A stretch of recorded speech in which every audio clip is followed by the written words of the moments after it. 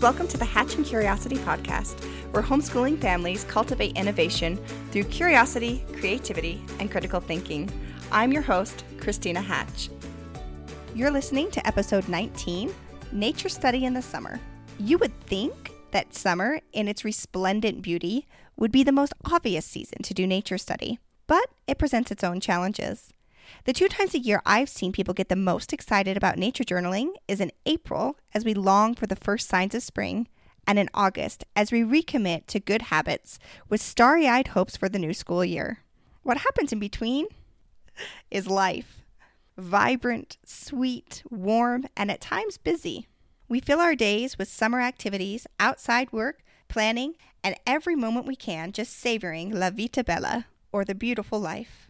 I notice that for me, I cycle through seasons in the year. I'm probably at my best in the fall, focused, enthusiastic about the new school year, refreshed, and organized. I spend the later part of October complaining about Halloween, and then pull it together for a joyful and reflective holiday season. In January, I lull, going through the motions and sometimes minimize my school day as I minimize my house. March brings birthdays and St. Patrick's Day, which is one of the biggest holidays at our house. I become enchanted with learning again and seek out adventures, unit studies, and science projects. April brings hope for spring and sun and life. I think this has to be universal, though, because I notice that the nature study side of my business gets really busy as everyone is eager to spend their days outside. As spring turns to summer, the rhythm of my day changes, and I become somewhat of a paradox. Daydreaming and enjoying every flavor, scent, and texture of the peach I'm eating, how I can be so unproductive, but yet exponentially grow at the same time. I know we all go through seasons, and yours may be a little bit different than mine, but a season of joyful rest is good for the soul. Allowing time to laze in the grass and watch the light dance through the leaves above you under a tree, or watch as a snail slowly makes its way across your front step, lets the quiet stillness settle into your heart. These times of stillness let you contemplate or process what you've learned. It gives you time to let your mind wander, sparking creative connections or curious questions. Natural inquiry can lead to critical thinking. I read a story the other day about a man who took his dog for a walk in the fields behind his house in late summer. Anyone who has done this can relate to the time-consuming frustration of pulling burrs from their dog and yourself that inevitably follows. This time, though, the burrs caught his curiosity, and he brought them home for further investigation. Under a microscope, he noticed the hooked structure at the end of each barb and how it caught on the small loops of his socks. This discovery alone would be enough to joyfully satisfy the casually curious. But he let it sit with him until eventually it inspired the invention of Velcro. I'm a little obsessed with the concept of biomimicry, or copying design from nature, because nature has a beautiful way of doing things in the most efficient and productive way.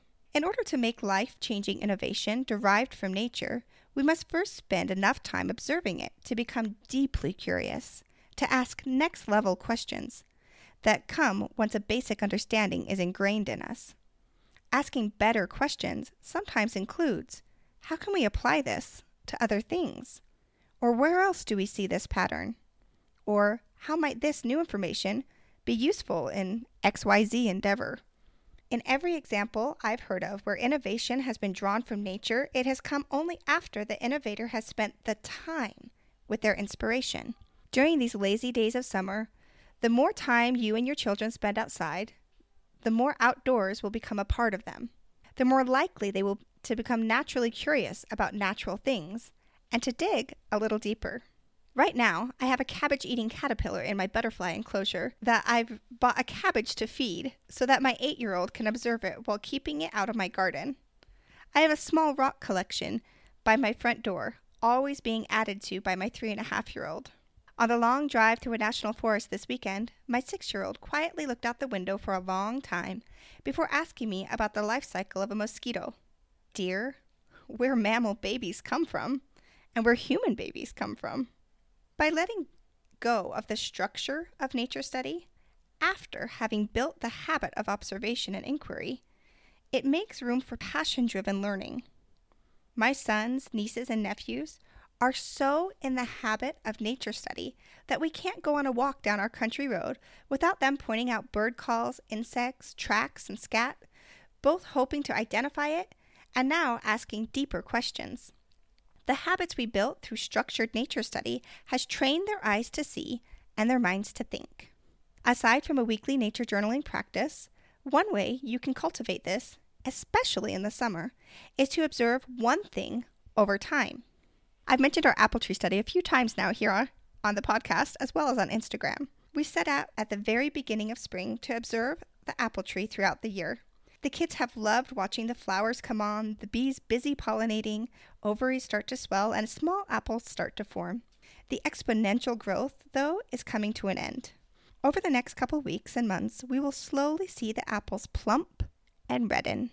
Every week, instead of the dramatic changes we've become used to, it'll be a slow and incremental growth. But this is where it gets interesting. Spending time observing the same thing makes you look closer. The first week, one of the entries was, "This is an apple tree. Soon, it'll grow apples." This last week, they asked, "Why do they redden from different directions?"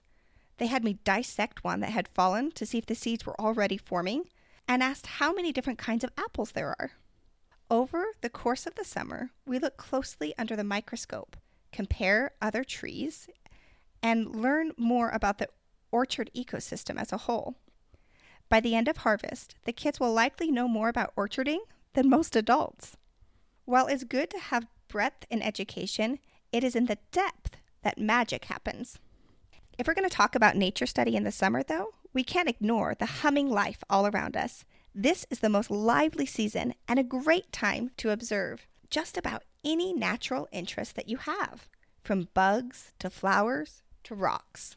It is especially good time to observe reptiles, amphibians, and to track when you see which bugs. There is definitely a grasshopper season where I live, as well as a box elderbug season and a spider season, where they seem to be everywhere all of a sudden, and then just as fast disappear. Keeping a garden lets you get intimately acquainted with botany.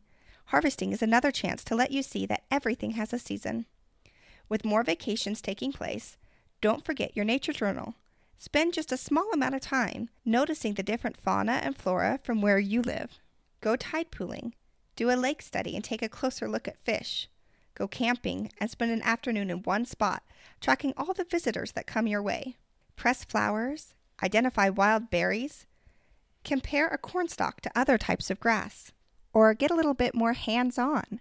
You could do this by setting your nature journal aside and instead investigating a fallen bird's nest, or going out to the pond and collecting a sample that you can look under a microscope and see what kind of microorganisms are living there. You could even keep a frog, salamander, or other wild friend for an hour and draw them with as much detail as you can, or watch a squirrel at a park and make notes on its behavior. Learn to identify trees by their shape, bark, and leaves and fruit. This would be a great precursor to a fall study. Just about anything you'd want to study can be found and enjoyed in summer, but even though the days are long, it passes quickly and is ever-changing, so get outside and enjoy it while you can. Just remember to bring water, sunscreen, and bug spray. Check for ticks, and change out of your sandals before going on a hike of any distance. This is the perfect season to get some good in-field nature journal entries. Oftentimes in the springtime, because it's so wet and muddy or still melting off, we'll gather specimens and bring them back in, or in the autumn time, we'll collect leaves or do tree rubbings. Most of the time when it gets a little too cold, we'll start bringing specimens in to look at and observe later, or look at pictures or videos we've taken. This summer, you don't really need to do that. We've got the perfect weather. It's ideal to spend time outside, so take advantage of that and get more in-field observations. Some of the advantages of this are when you go to pull a flower, you'll notice that will wilt very quickly, and some exceptionally fast. If you are able to observe it in its environment, not only will you get better observation of the specimen itself, but you'll actually also be able to get more information about that specimen. For example, you'll be able to see what other plants grow near it, or does it grow in especially sunny and dry areas or in more shady areas? You can gather information about its environment, which will help give you more clues as to what you can learn from the flower itself. Another thing that's great about taking in-field observations is that you can just stay and observe an animal in its natural element. One time we were hiking and we found this amazing lizard, and it was just basking in the sun, and it got a little skittish when we got close, but from a distance we were able to see it just slowly walk across the log and get a little bit more into the sunlight, soaking up more of that heat, which led to a great discussion about cold-blooded animals. So I think when you're out in the field, obviously take care to make sure that the kids aren't going to get dehydrated or heat stroke or any of the other dangers of summer. Go in the morning time or in the afternoon if it's cool where you're at. But spend some time out there and bring your journal along, and then take the notes where you are. And just spend a little bit more time doing outdoor nature study because you have the time to spend. And in those moments, you're able to capture things that you don't when you're copying out of a nature book or looking at a video or a picture or even bringing specimens home. Another favorite of mine is to wake up early in the morning and notice the dew on the grass and how the world slowly wakes up with you, or stay up late and catch a meteor shower. I even love laying in the grass and cloud gazing with my kids and making jokes about what we can see in the clouds and just seeing the world through their eyes for a change, which is really what summer's all about, right? If you'd like to learn more about nature study, check out hatchingcuriosity.com/nature study. And as always, until next time, stay curious.